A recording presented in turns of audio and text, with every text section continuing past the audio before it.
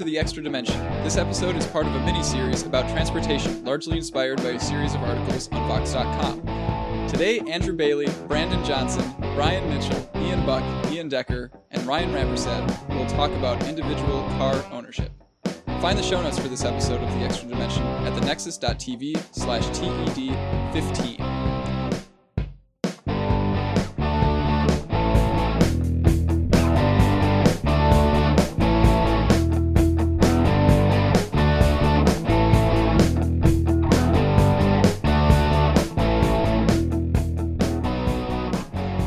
Because this is an episode with an abnormally large number of people, we're going to go around and each say our names. I am Ian Buck.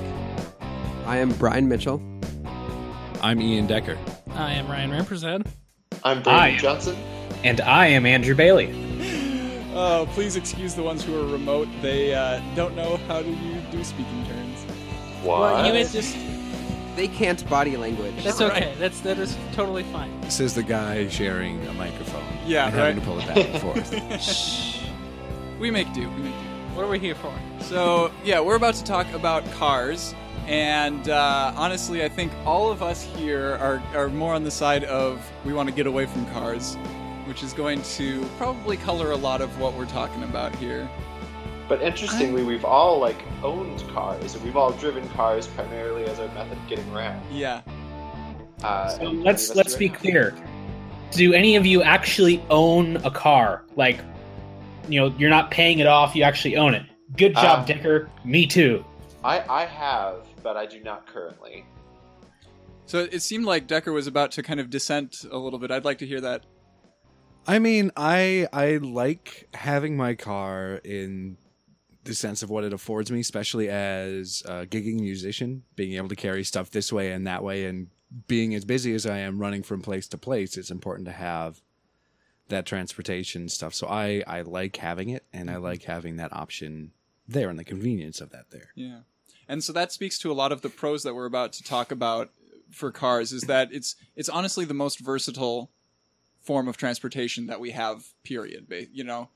Because you can carry other things with you. It's always there when you need it, right? You don't have to wait. You don't have to be on anybody else's schedule. Yeah. It is door to door, so you go directly from where you're going to where you're going to. And it can go longer distances than most in a shorter amount of time. Plus, if it's a nice day out, it's nice to just go for a drive. Yeah, for sure. Yeah. I would insert bike ride there, but that's me. Well, you know my history with bikes, but that's a story for a different day. I biked to get to this podcast recording. I don't know what that says about this episode or not. Biased.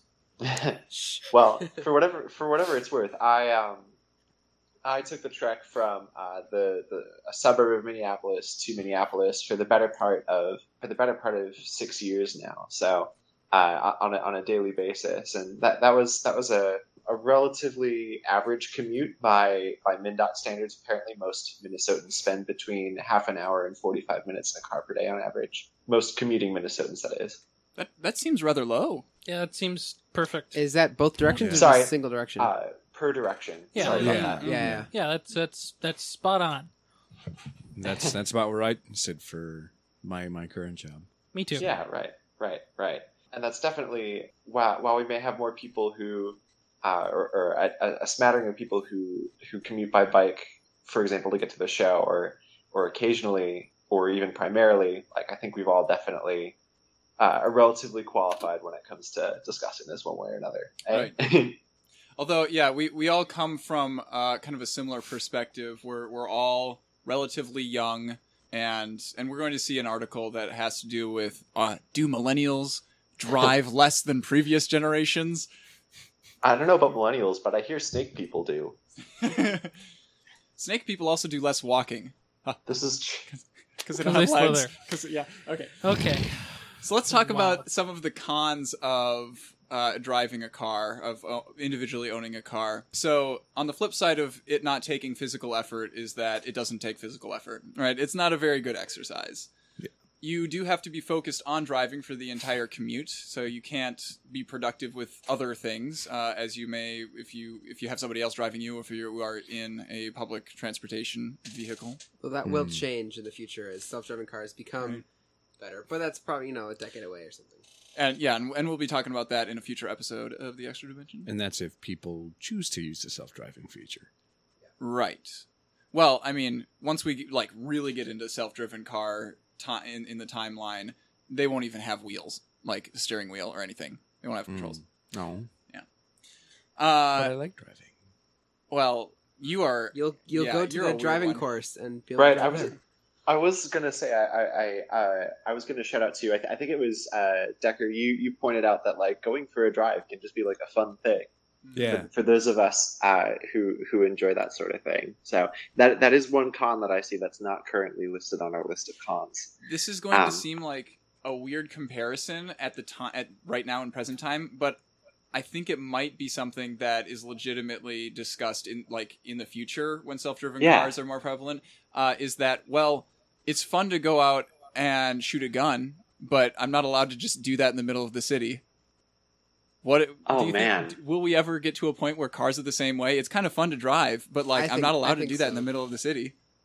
I mean, I don't think so. I think the utility of cars and the utility of guns is quite different. yeah. That's true. Yes. And so, I Given- use the given same the fact- argument. Given the fact that guns are supposed to kill people, whereas cars are meant to drive people around. Right, regardless of where they are. Guns anywhere probably do the same thing. So some more cons of owning a car.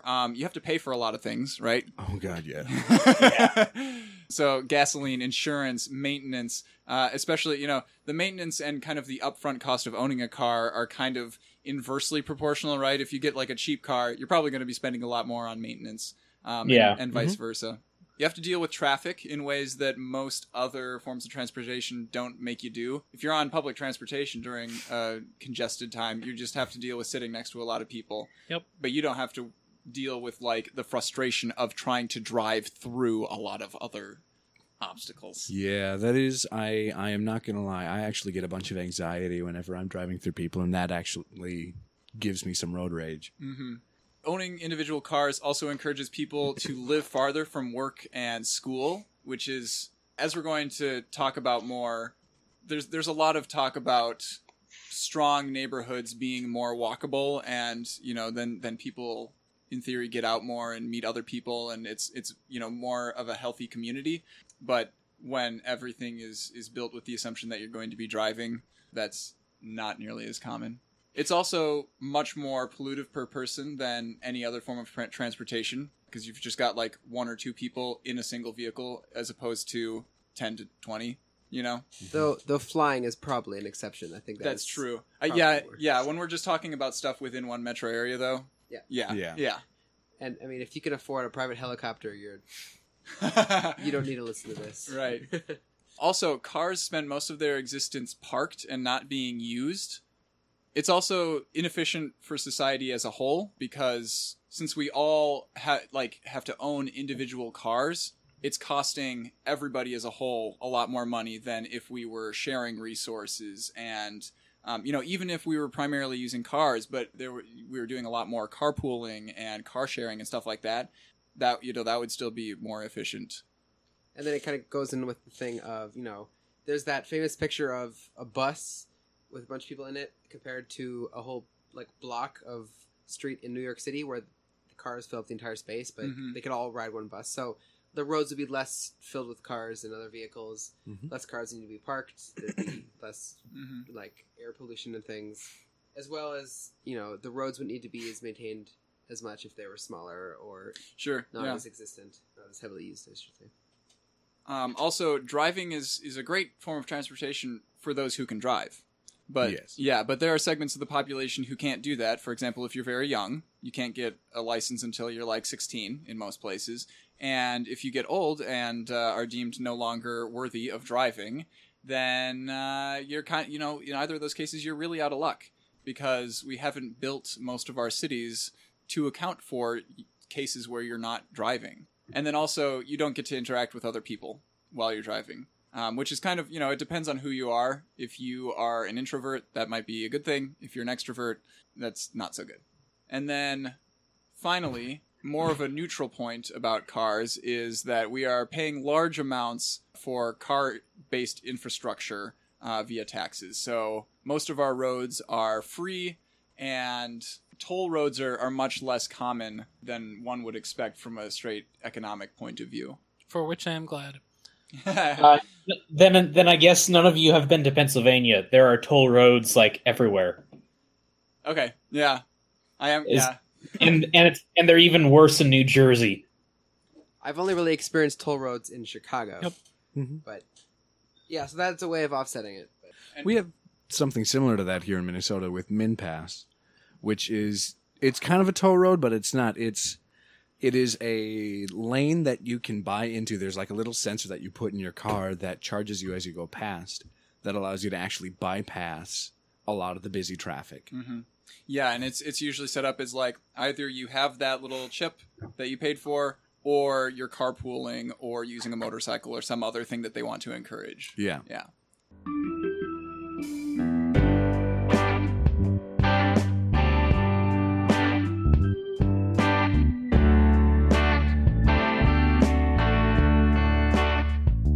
All right, so now we're going to get quite a bit deeper into each of these subjects. So we'll start off each of these articles with a summary of the article, and then we will discuss it more in depth.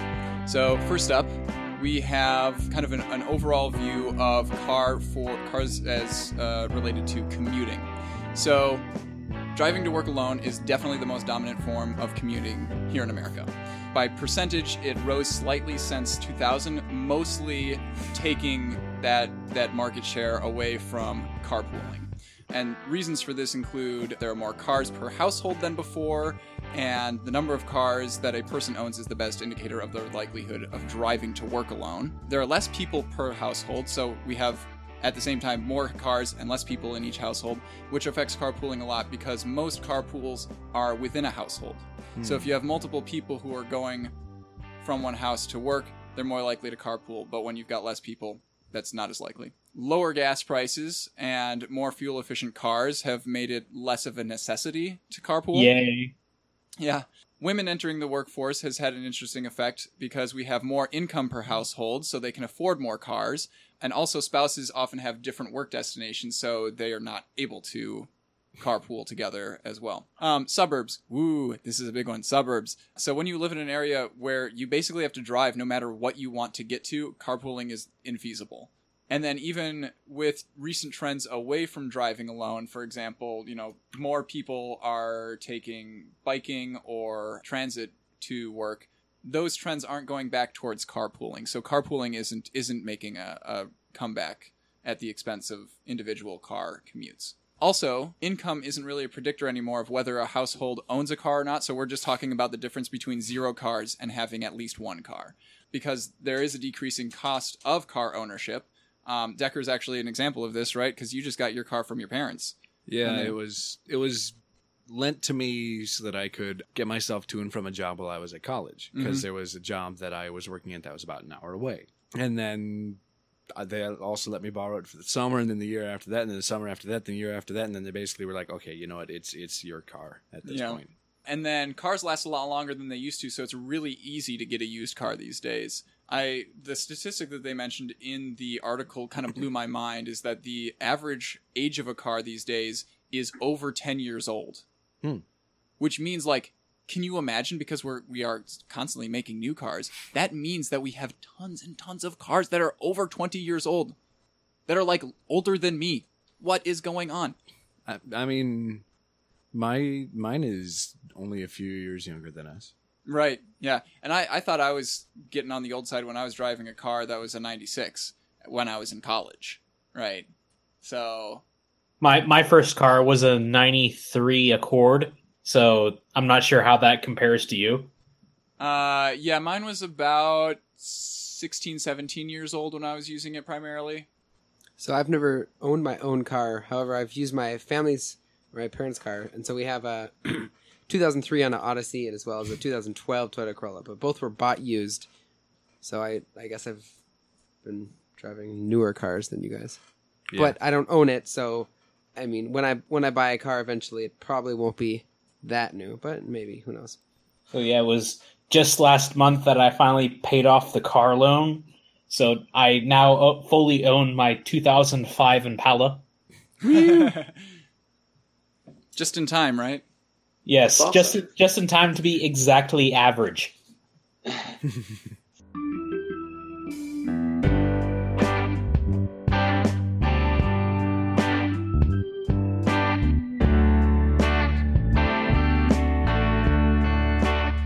All right, next article.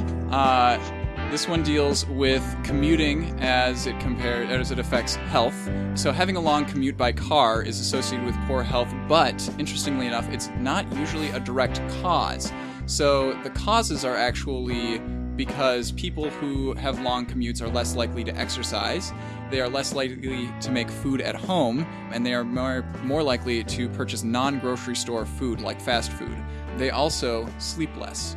So the reasoning behind this is twofold. One, you don't have as much time to do those things, and also, like, being on a really long commute in a car is honestly draining.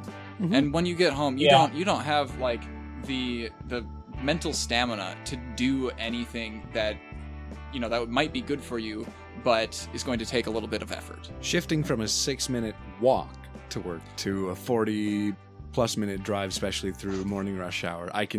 All of these are very much so. I do not envy you. So even if you do exercise after your long commute, it's still associated with higher blood pressure and chronic neck or back pain as compared to people with shorter commutes. People with long commutes are also generally more stressed and less satisfied with life. Wow, this is really getting cheerful here. Oh. Yeah, right? Most people with long commutes choose them because they want a larger house or a better neighborhood, but that's almost never enough to offset the drawbacks of the commute. And carpooling is a great way to prevent the stress of a long commute because you're socializing with other people instead of just losing a couple of hours. My question for this is, well, what if my car mates don't want to listen to the podcasts that I like to listen to? Wait, you like podcasts? No way. Ian, you might have to talk to people. But then Ian Decker would actually get to listen to some. Ooh, that's a good I think point. you should start with some 8-bit. Decker, let me come to work with you. Actually, we are looking for people. Oh. I'm spoken for. Oh. Oh, but What, for the carpool or the 8-bit? For the work. it pays $14 an hour. Actually, I don't know how many hours I work, so I don't know how much I get paid. So summer 2015, I drove from St. Paul to Eden Prairie every day. That was about 25 miles through that horrible stretch of 494 by the airport and beyond. I would leave at like 6:50 in the morning, so sleep was a thing that was suffering, to get there by 7:30 just so I could beat traffic. If I was a lot closer, I probably would have gotten to work closer to 8:30 or 9 rather than 7:30. So yeah, I think I slept less. Getting home was even longer. It was probably 45 minutes at the fastest, unless I stayed till 6:30 or something. Then it was maybe 8:30. But yeah, I remember the first week it took me an hour and a half to get home each day because I left at like 4:30 and went the main route, and it just took forever. And then yeah, I was drained. I didn't get very many projects or anything worked on that summer because I was driving. I was tired because I wasn't sleeping enough, and I was working all day, so I was just kind of drained. And I think that's my only real commuting job I've had. Otherwise, I've had stuff on campus or whatnot at school. So I think I'm really interested in doing something that's a lot closer to where I live. Yeah. I can definitely echo that. I actually commuted to school at the University of Minnesota for the first 3 years. That's how math works. 3 years that I went there. For this last semester, I am not. Well, I mean, depending on whose definition you use, I'm commuting, but my commute is a 20-minute walk or a 6-minute bike ride or a 6-ish minute bus ride. So I definitely echo that, even though I've only got the flip side of that for the past, 2 days. It's definitely a lot of what I see as coming kind of back from that is I get a lot more time, right? I've been able to make myself breakfast at a much more leisurely pace and not have to worry so much about preparing food or the stuff I need to bring for transport, really, because I can essentially carry it all the way to where I need to go, whether that is my my place of employment or school. So all that is to say, essentially what Brian said, but in kind of inverse. No, the inverse positive, I guess, of that. Wow, that's too much math for me. So after last summer, I basically decided I don't want to have to drive more than 15 minutes either direction, or That's a bold statement. or I carpool or I take public transportation, and I'd be willing to do a lot longer commute for something like that because it's more. It's because then I can kind of bleed into exercise if I have to walk like a mile or something to get to a bus stop or to switch between a bus and another or something. It's just more active. So then it's better use of my time rather than sitting in a car for 45 minutes each way. Mm-hmm. But I don't have a so job I- yet, so we'll see what happens. I must be living your dream. A year ago, when I lived like way out in the middle of nowhere, my commute was maybe about 20 to 30 minutes or so, one way. Yeah. When I moved within like 10 or 15 minutes of where I worked. And like the only main obstacle is driving past a high school. Mm. So like I do have like a little shortcut through the neighborhood sort of behind. So I don't have to, wade through teenagers crossing streets and soccer moms dropping off their kids. That's if I choose to drive to work. Alternately, I can walk for like 15 minutes to the light rail, take that in, and walk another like 10 or 15 minutes. That's awesome. Those are good options. Yeah. So it takes longer, but I'm getting exercise and getting fresh air and everything. I would ride my bike, but apparently Pittsburgh has a lot of hills. So unless you want to do the Tour de France, don't. What I also like about like slightly longer but more active commutes is more time for podcasts to listen to, Yeah. or music or whatever Or more time to appreciate nature because like there's a whole patch of woods like right in the Yeah. middle of the neighborhood. Totally. Mm-hmm. For walks, yes. For bikes, I know, and actually I just thought of this as something else that is a bit of a con for having to do the public transportation. So the job that I'm working right now is a warehouse job for actually the Boy Scouts of America. They do a big popcorn fundraiser right about this time of year, and so now's the time when they come and pick up the popcorn, and then all the different individual units distribute that. And that requires a lot of physical labor. Pulling things off pallets, moving pallets, picking up pallets as best I can. Definitely. And I tend to sweat a bit. And I really don't want to subject the other people on public transit to sweaty, stinky me after a hard day work. And I don't want to sit there and feel the anxiety of crap. You know what Everybody's anxiety smelling is me. going to cause? More smelly. Yeah, no. So it's not a fun. You just have to subject your housemates to it. I see. So I'm really liking the timing of when we're recording this podcast and when I'm doing all this research because Savannah and I are actually looking at houses right now. I'm in an ideal situation for commuting to my work as it is right now. Mm-hmm. So moving is making me like hyper aware of all the things that I need to keep in mind to make sure that I don't get trapped in, well, I'm moving to a nicer house, but my commute's a lot longer. So the kind of middle ground that I have found, as it were, is midway, because it'll be a little bit longer to my work, but it'll be a much shorter bike ride to Ryan's house to come here and record podcasts, which is, as we all know, my real job. And it's also like a little bit closer to some of the district level places that I need to go for the school district. So overall, I think it will be a good change. If you get that house. Right. Well, but we're looking in this area. And then that area, since it's a little farther, and if you're going to be biking every day, you said half-hour bike ride. That's like that. Well, that's perfectly reasonable as a and bike that's ride, yeah. and that's more exercise than the 10-minute walk you're doing now. So that yes, it's farther, but it's quote better for you. There is the danger, of course, of not being able to bike when the weather is bad in the winter, and so then I'll be stuck with, a possibly much longer public transit commute because the buses might be delayed because of the weather as well, et cetera, compounds into me being late for school.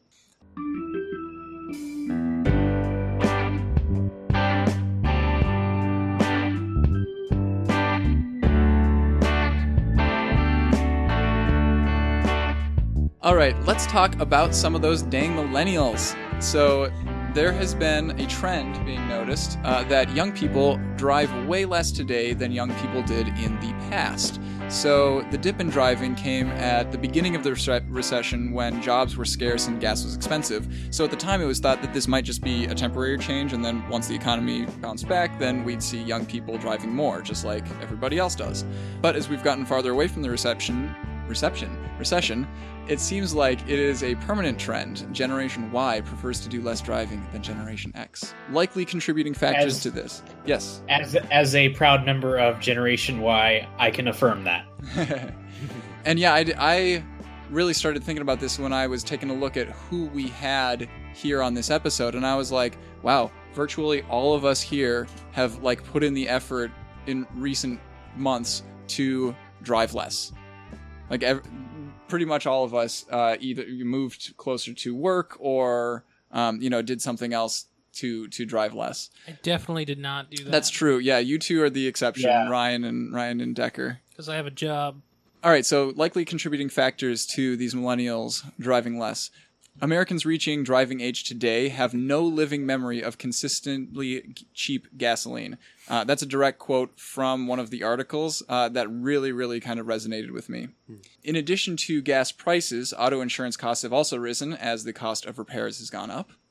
It's more difficult to get a permit or license when you're very young these days. They have those provisional licenses and stuff for 15 and 16-year-olds, and they've come with a lot of restrictions. As student debt has gotten bigger, hey, raise your hand if you are mired in student debt right now. So roughly half of us. I'm better off than most people. I'm only at like 24K right now. He says to the one who doesn't have any student debt. Yeah, I hate you. I know, I'm terrible. There's also a greater preference among young people to live near city centers. In some cities, the higher cost of living is offset by easy access to public transportation and more walkable neighborhoods. I have definitely noticed this, especially with like Lower Town in St. Paul has been going through kind of a resurgence, shall we say. A lot of those artist lofts and whatnot are being filled up. Mm-hmm. And especially since CHS Field is there now. Yeah. Well, I'm really happy that those artist lofts are being filled up because I like artists. Ooh. Weird how that works. Information technology has also made it way easier to live without owning a car. So, for example, it's easier to find other forms of transportation like public transportation or car sharing. So, for example, I got by not owning a car this last year by using Car2Go whenever I needed to go and grab some groceries, and there was nobody's cars available for me to borrow. Yeah. So also, if you're in the habit of being productive on your phone while in transit, which is definitely a habit that you can get in when you're used to being driven around or used to taking public transit already. That's me. Yeah. Driving seems much, much less appealing when you just can't get stuff done while doing it. But even so, the car's dominant position isn't going to be going anywhere anytime soon in America. As a driver, I actually sometimes get frustrated when somebody is doing something else on their phone, and it's just, I'm really, really, really tired. Or like if it's like either really early morning or really late at night. Like, you mean one of your passengers is doing something on their phone? Yeah. Not because I don't like the fact that they're doing something, but one of the reasons why it's really nice to have another person there in the car is to have someone to interact with and to have someone to converse with and keep me awake when I'm driving. Yeah, and keep I'll of say us when alive. I'm driving someone, generally when it's not family, I will try to not be on my phone because I would just I'd feel guilty, especially if it's a longer trip or something. Or if it's a longer trip, if we've been talking for an hour and we have 3 hours to go, I might pull out my phone a little bit or something. If they have music on. But yeah, I'm pretty conscious of that as more often a passenger than a driver. Now, on the other hand, when I need to drive Matt to Domino's, As one does. as one does, As one does. I like when he's distracting and not distracting me, because when he's distracting himself, he's not swinging his meat cleaver all over the place. And you see... So I guess it depends on who your passenger is. Yeah. So when he's using his Nexus 6 on his side of the vehicle, it's great because he's not messing with me. He's not like telling me to swerve off the road, watch out for the ducks or whatever. There's no meat cleavers. It's great. I will also mention that up until, let's see, let me take a little peek here. April, I was not a driver. I did not get my license until April. And so I didn't need to go anywhere for 25 years. Oh, wait, no, never mind. 20 years? I probably shouldn't be driving when I'm 3. But I didn't have to go anywhere, and it was great. And so then once I had a job, I suddenly needed to go places, and I had to get that. And, I'm okay not driving around. That's great. But now that I do, it's also nice. Mm-hmm. So one thing that I do think that is worth pointing out is I think that regardless of how or when any of us got our permits or our licenses, it is still an important thing and a really good thing to get them. Because as you have said, and as we've been saying over and over again, cars are so prevalent in today's society that knowing how to use one, if for some reason the situation arises that you need to use one, is a really good idea, and knowing how to use one safely in particular. So like if, say, you're our age and you go out for some drinks and you are no longer able to drive, but your friend who doesn't drink but doesn't necessarily own a car is there with you. Hey, Buck. Hi. That me. Them being able to drive you and, well, yeah, drive your drunk ass home is one nice thing. I don't know, maybe I'm just one of those people who likes to know how to use tools and how to do just how to do things and have the tools available. And also extended upon that point, a driver's license is also like the most ubiquitous government-issued photo ID. Mm-hmm. It's almost easier to just take your driver's test and get a driver's license than go to some other form of ID. Because you're like, well, if I need to do all this paperwork to get an ID, I might as well do my driver's license. Because it's so common. And I would still say that that's the case. I thought it was interesting when I went to college because I met a bunch of people who weren't from, like, middle of St. Paul. And so a lot of people had cars at a rate that it was higher than I was expecting. And people just had got, like, me getting my license at 18 was, like, strange to them. I think the suburbs especially push people to drive more and earlier.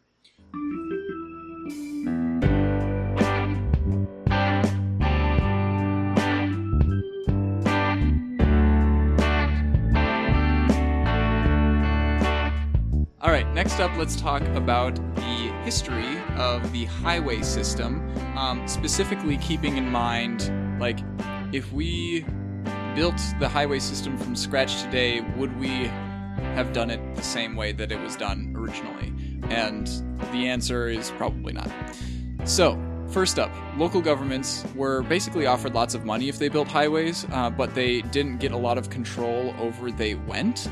The people who did have a lot of influence over it was the car industry, because the car industry had been working hard to kind of frame highway building as a public responsibility, and so this was kind of a shift from building privately owned toll highways to publicly owned highways funded by taxes on gasoline. The idea was that it was still going to be primarily funded by the people who are going to be using it. It was just going to be kind of a less visible cost for them. The perception has stuck around today that highways are pretty much self-funding, even though they're not really. They're heavily subsidized, and it did allow highways to expand much, much more quickly. So 1939 was kind of when this idea really got into the public consciousness, because at the World's Fair, GM built a kind of a mock-up of a future city called Futurama. And it showed big, wide highways that were only accessible by on and off ramps. Sound familiar? Yeah. It promised to solve the traffic congestion problems of the day. Fast forward a little bit to 1947, a map and a 1955 document together called the Yellow Book outlined the paths that interstate systems would take, both through the countryside and through city centers. The contributors to that document included members of the auto industry and highway engineers, but notably, it lacked urban planners, which is understandable because at the time that profession was not really existent. Yeah. So couple that with the majority of funding came from the federal government for the highway system. Makes a lot of sense because they were trying to build a unified thing that was going to connect like the whole country. And because Eisenhower was really enthusiastic about the project, he wanted to use it to facilitate troop movements and mass evacuations in the event of a nuclear attack.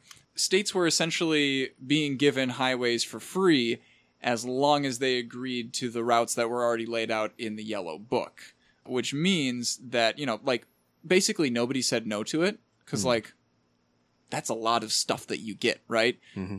But unfortunately for cities, the plans weren't really taking into account the needs of people who were moving within the city. It was mostly accounting for people who were going to be moving into and out of the city.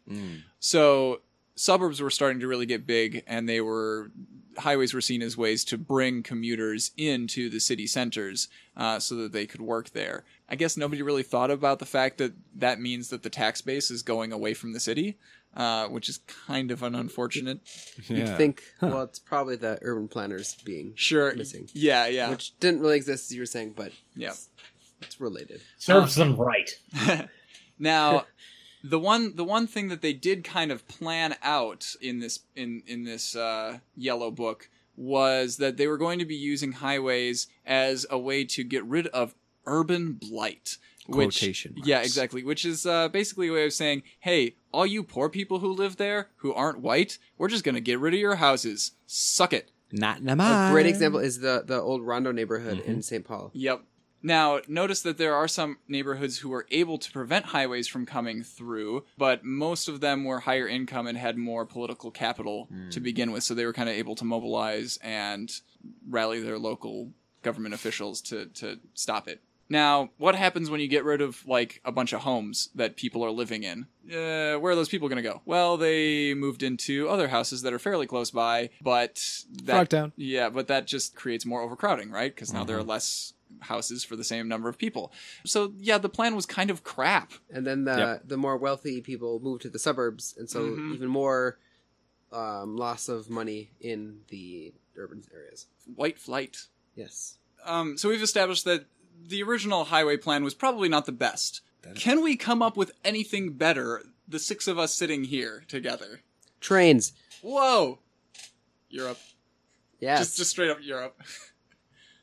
So I think that having highways that connect the city to other things is not a negative, because, when you're trying to get out of the city to other places, that's a very useful thing. But I don't think that it needs to go, like, right through the middle of everything, necessarily. And then you get things like, people just driving across the country. So, for example, if you want to go from one city to another, I guess, let's say you're going from Twin Cities to Chicago, you're going to drive through Madison, right? But well, if even more importantly, if you're going from the Twin Cities to anywhere east of Chicago, you have to go through Chicago. There's no way around it.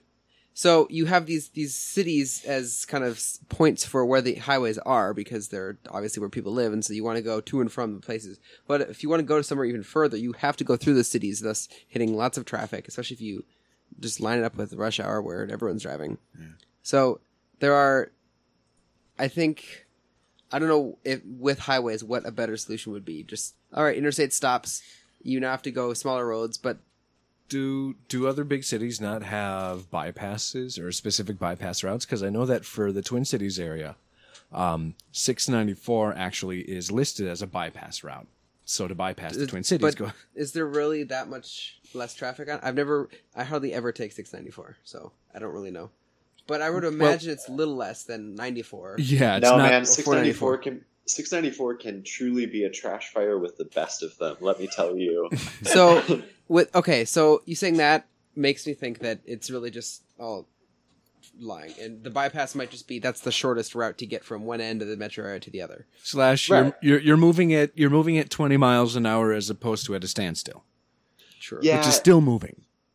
So I think the solution to all of this really, really is living closer to where you have to go. So you don't have to go as far. So you're on the road or wherever you are, you're commuting for less time, taking up less space for that time. So there's more space for others.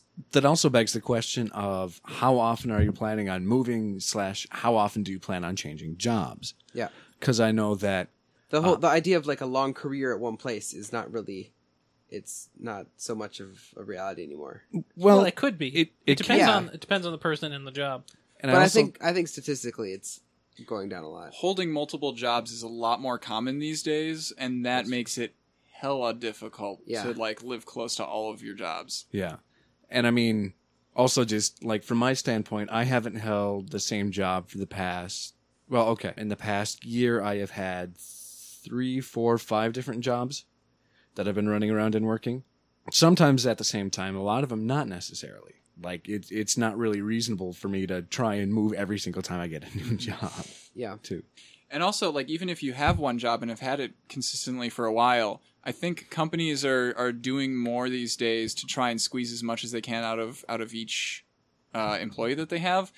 For example, my mom has been a nurse at St. Paul Public Schools for quite a while, and she well, up until this year, was like the head of the daycare at Harding for most of her time. And then like a couple of days a week, she had to go in the afternoons to other sites that had nurseries to help them out. This year, she's like 0.2 time at Harding, but she's still like the daycare head. And she's got like multiple other sites that she goes to work. And so like she's driving all over the place to do work at different sites and stuff. How can they justify that? So the way they justify that is because somebody wants to work, and here's the work that they can do, and that way they don't have to pay a real full-time employee at any individual place. Well, but I mean, since it's all still under St. Paul Public Schools for like the whole time, she is a full-time employee, right? It's just that it's like it's 0.2 It's at different Harding, buckets. it's 0.4 at somewhere else. Yeah. But then each school has Yeah. less of their budget going towards Exactly. that job. Right. But that's SPBS. quite unfortunate. Good stuff. They tried to do that with me because I'm 0.8 at Harding teaching computer tech, and then one of the career and tech ed people emailed me over the summer saying like, "Hey, do you want to like add one class over at Humboldt and that's a 0.2?" And I'm like, "That's a 40-minute bike ride. I'm not going to do that for one class. No way."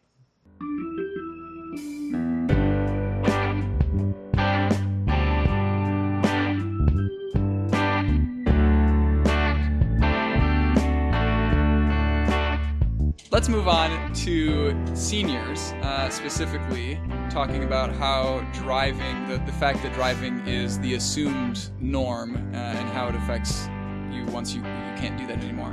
So, first off, about 80% of American seniors live outside of urban areas where driving is really the only viable form of transportation. When I read that, I went and searched for like transit lines near my Nana's house, and there is one that's at the end of her cul-de-sac.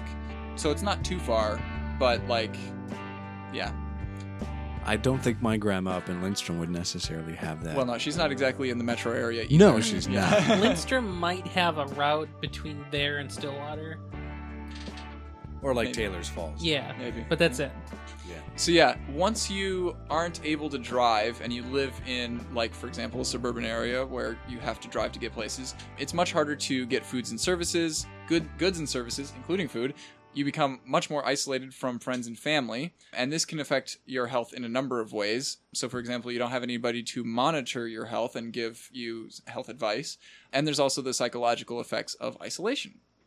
So, society as a whole also misses out on seniors who would volunteer their time if they could get to places. So yeah, we're not using our resources fully. So our population is getting older. So this problem isn't going away, you guys. It's just going to get worse as time goes on. Drivers past the age of 75 are actually much more likely to be involved in a fatal crash, partly because they're more likely to die as a result of being in a crash, but also because of slower reaction times and poorer eyesight, as you know, in general. We need a better solution than public paratransit shuttles, because those, you usually have to schedule them long ahead of time, and they typically arrive like in a wide window of time. Mm-hmm. I've seen this a lot with people who are getting picked up from my church, because they're always like, well, I don't know when it's going to get here, so I'm just going to stay downstairs until it does. Yep. Another thing, too, there was an article a while ago about particularly the paratransit system in Minnesota, which is coordinated by the Met Council, the same folks who put on Metro Transit and a bunch of other genuinely awesome things for the metro area, the Twin Cities metro area here. Like, it's really that.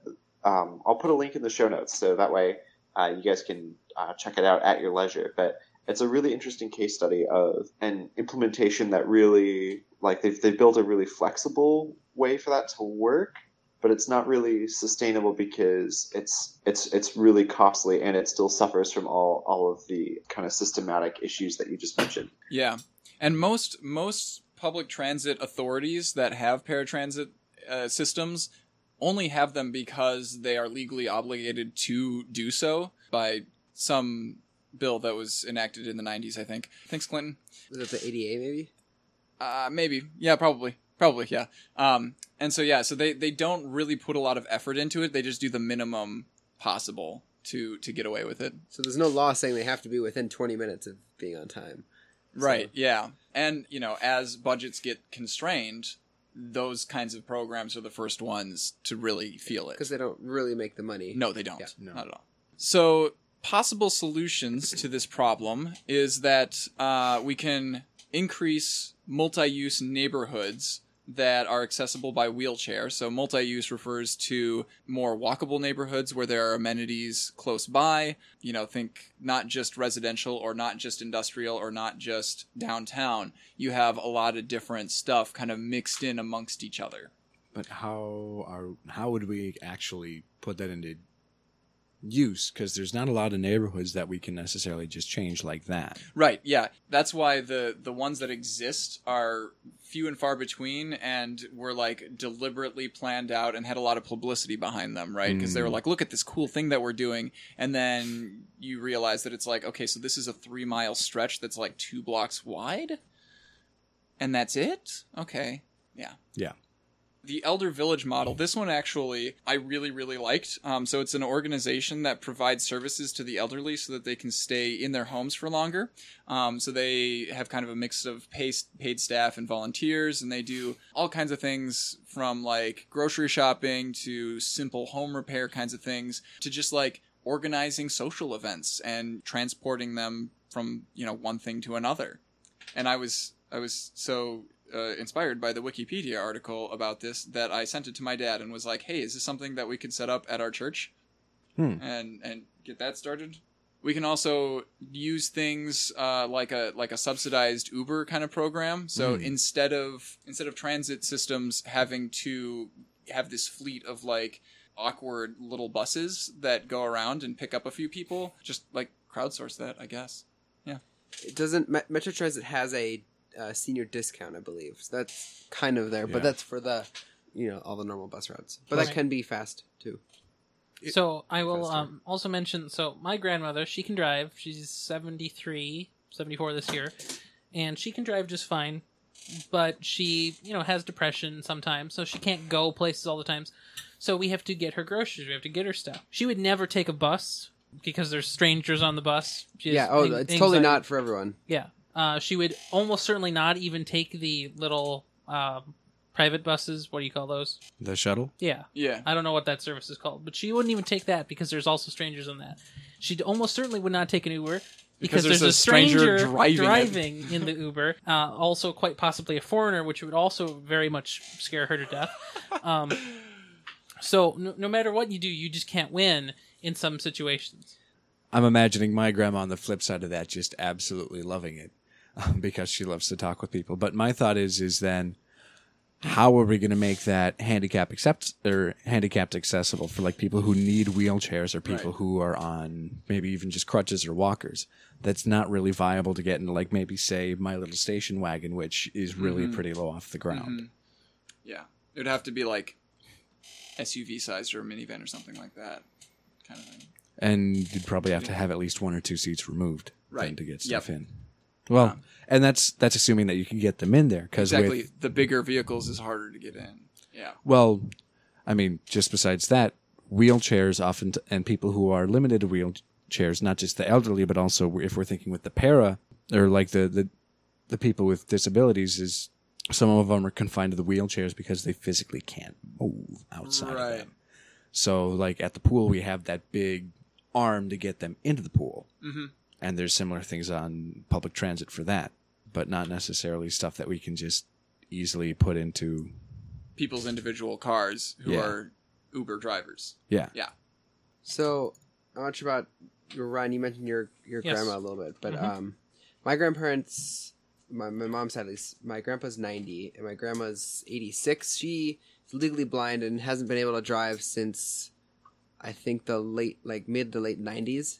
But my grandpa can drive, so he takes her and they get everything. But otherwise, there's a Lund's not too far, not a Byerly's, Brandon, a Lund's not too far from their house, and they'll walk there maybe 20 minutes or something. So they get some movement, but so there's stuff. It's kind of the Elder Village model in the sense that there is a supermarket close enough by to them, but they also do drive to some things as well. So I'm curious to see how it goes in the future because he's getting older, and my family is sometimes a little worried about him driving. So we'll start to pick them up in situations. So you mentioned walking. Was that something they did? Yeah. So my grandmother almost certainly would not walk because there are strangers outside, but also because she doesn't want to be seen because she says she looks old. You just cannot win. Kind of limiting your options a lot there. Self-limiting is how it goes. Yeah.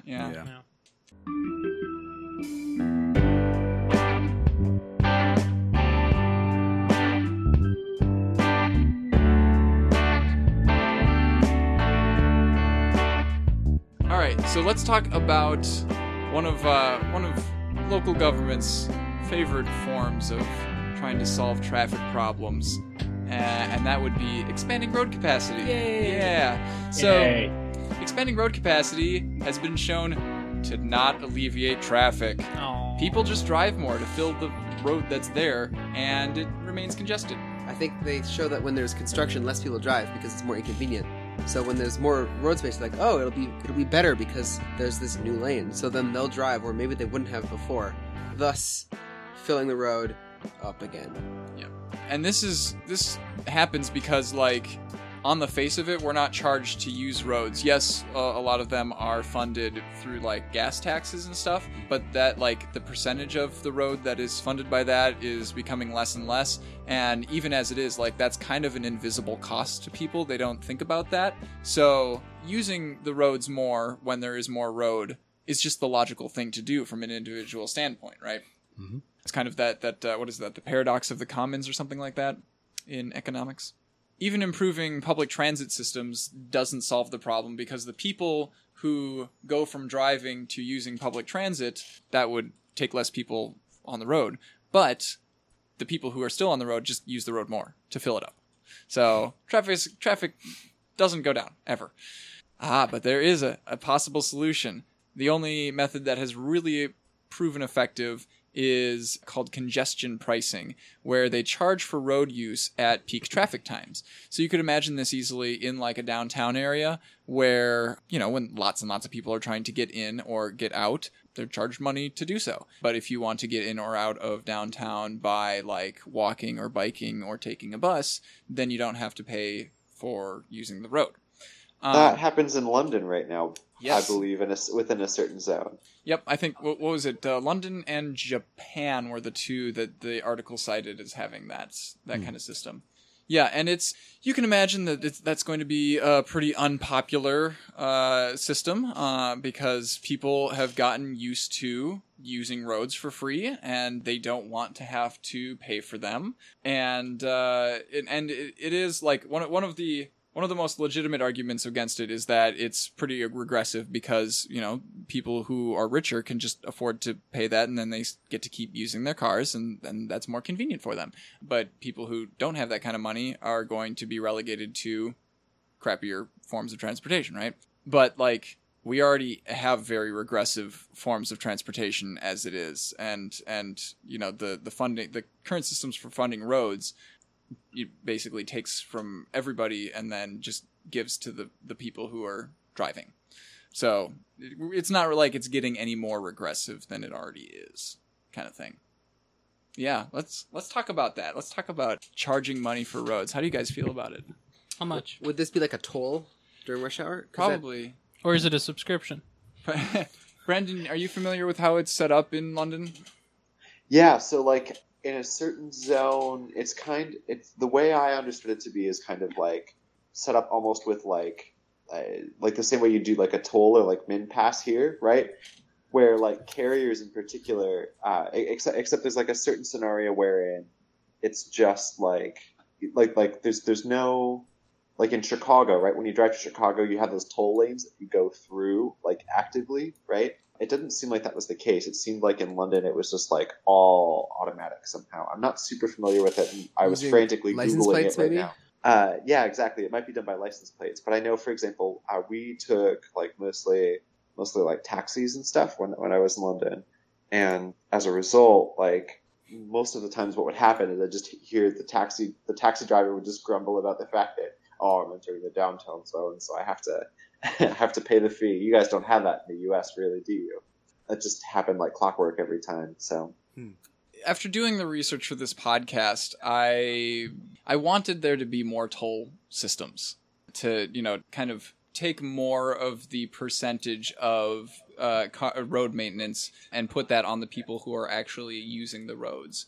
And then also, like, kind of double whammy to encourage people to drive less, which is definitely something that I want to happen.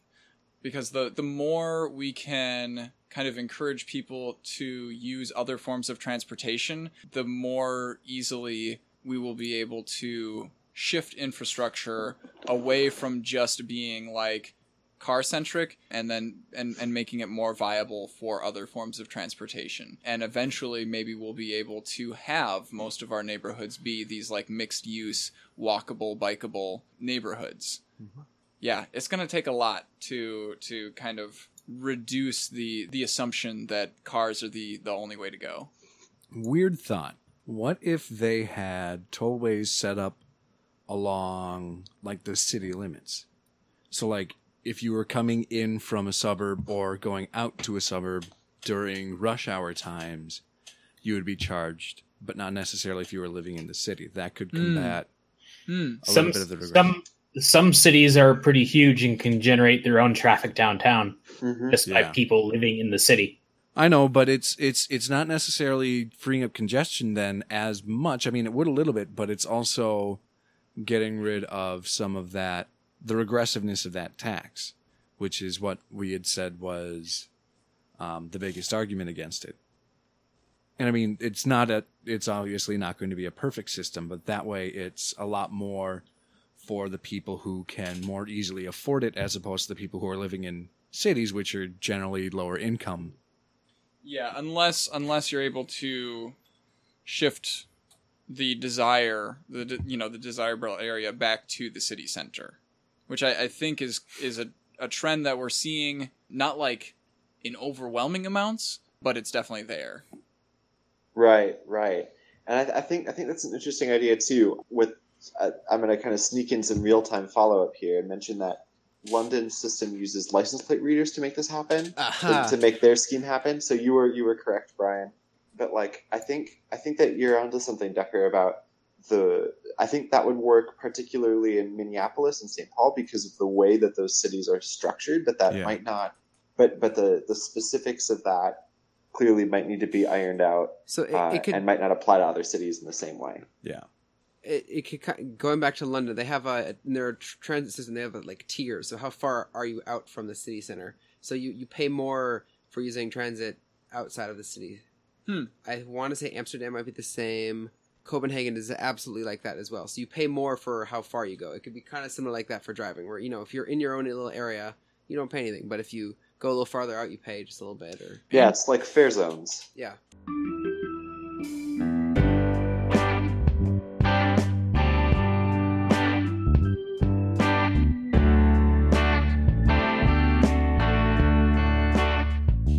Last article.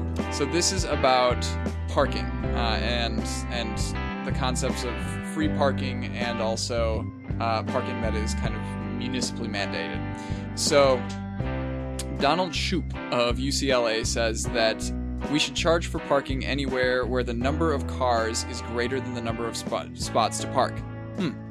What a revolutionary idea. Weird. But there are a few reasons why it is currently free. So, for example, parking meters emerged a few decades after the invention of the car. So people had a lot of time to get used to just parking their cars willy-nilly wherever they wanted to without, the man telling them that they couldn't. So there's, a lot of resistance to that kind of thing. And yeah, it's hard to start charging people for something that the government owns and that has been free in the past. Space is finite, though, and so parking spots should be considered a limited good. Definitely a true statement there. Yeah. And it costs a lot to maintain shaft?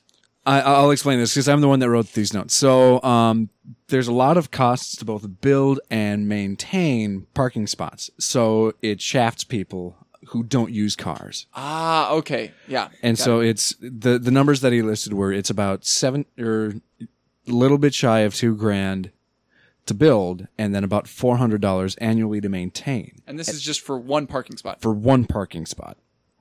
And then you have so many more on top of that. And we all pay through that. A lot of it is through gas taxes, but obviously that's definitely not all of it. In fact, it's actually losing money at this point. This next point really gets me. So building standards in many dense cities require, when you're building a new building kind of thing, it requires you to have parking space included. And that usually costs around $30,000 to $50,000. And so then the price of building all of that is passed on to the consumer, to the people who are using that building. But like, not everybody's going to be using that parking space. So yeah, the rest of us are essentially paying for the parking that other people are using. Mm-hmm.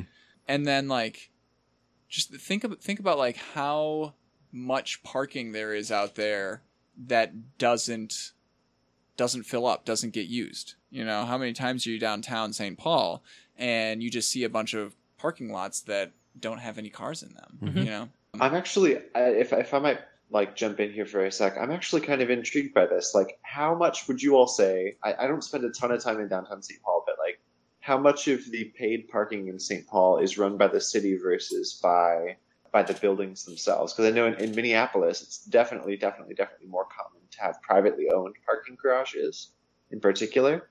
I think most of it is privately owned. The spots on the street where you can park, you know, are the only like publicly owned ones that I can think of, other than specific places like Union Depot, which is, you know, like a big bus depot, and then they have a huge parking lot connected to that. And I mean, the only ones I've ever really parked in are on the street because I don't really look for the big... the event parking. Yeah, simply because those generally cost more to park into, I found. Right. Absolutely. Especially if I'm just going to be there for like a couple of hours, or like even sometimes if it's just an hour and a half and I'm grabbing food with people. And actually, what you just said speaks to one of the next bullet points, which is that, you know, when people know that there is a parking spot that costs more, but they just haven't found it yet, people are going to drive around looking for cheap parking spots for a longer time, which means that we've got more people driving longer, right? Yep. Which is, you know, bad for all sorts of reasons, from just increased traffic for all the people who are on the road to increased CO2 emissions because, you know, we're driving more. Cost of gasoline and exactly. time is probably the most valuable one. Yeah. So yeah, a suggested solution is switching to charging for parking based on the market price. So for example, if a spot is occupied greater than 80% of the time, raise the price of that meter by 25 cents per hour. And if it's unoccupied not 80, I think that was supposed to be a 60. Let me double check. Okay. Well, yeah. Certain percentage, if it's being used a lot, the 60 is the lower. Okay, yeah, and then less than 60%. Okay, yeah, and then lower the cost by 25 cents per hour if it's being used less than 60% of the time. Yeah, I mean that's another way. Yeah, totally. I think that makes perfect sense because I mean, market price is market price, and it's the worth of things are whatever someone is willing to pay for it. As we learned from Civilization 4. I guess like one of the things that I kind of wonder with that is like that's like a really interesting algorithm to set that up. One thing that I'm thinking, and maybe this is because it's late and my brain is skewing towards like speculative fiction right now for some reason, but like if like the Uber surge algorithm, for example, were to be applied to something like that, right? That would be another way to kind of balance that. But then like, what is the Uber surge algorithm? I've never heard of that. Oh, so like Uber, the car sharing service, like they also increase the price cost. Yeah, exactly. Based on a couple of different parameters, and it's not like fully transparent how that happens, but it seems to be doing really well for them. Okay. Because they seem to just it's like a balance between keeping the parameters that kind of alter the price a little bit nebulous in such a way that people still feel, even during certain surge, one time or 2 times or 3 times surges, the price still seems desirable despite being inflated over what you might normally expect. I know part of that is if your phone battery is quite low, they'll charge you more. Oh my god, seriously? What? I did not know. Yeah. That. I think that sounds awful. That's actually kind of super predatory and not cool. Yeah, well, it totally fits into what you're saying. Well, they should also go a step further then, so that if you have a low signal strength, it costs even more. And then, like if it's nighttime, it should cost even more. We can, if it's raining, it should cost more. We can think of all these things, just tack on more. Yeah. I think that really the only thing that they've used to try this out, because it actually has been tried out, they didn't necessarily say where, but there was just simply some pressure plates that were put underneath the road to pay attention to, all right, when is the space being occupied and when is it not?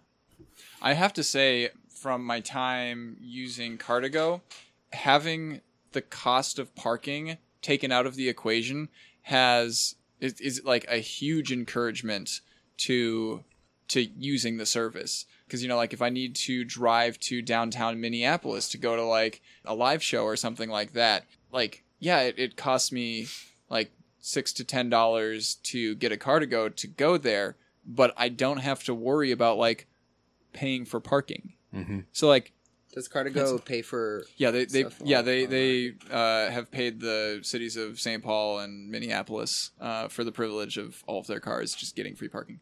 Wonderful. Yeah, but not in private lots or anything. No. It's just the street parking. Mm-hmm. Okay, yeah. That's nice. But then you also, so you don't have to pay for parking, and then that's still cheaper than an Uber. And mm-hmm. So yeah. Mm-hmm. Yeah, so that's about it for individual car ownership, everybody. Thanks for joining us for this exploration. We put a lot of miles on this subject. Hey.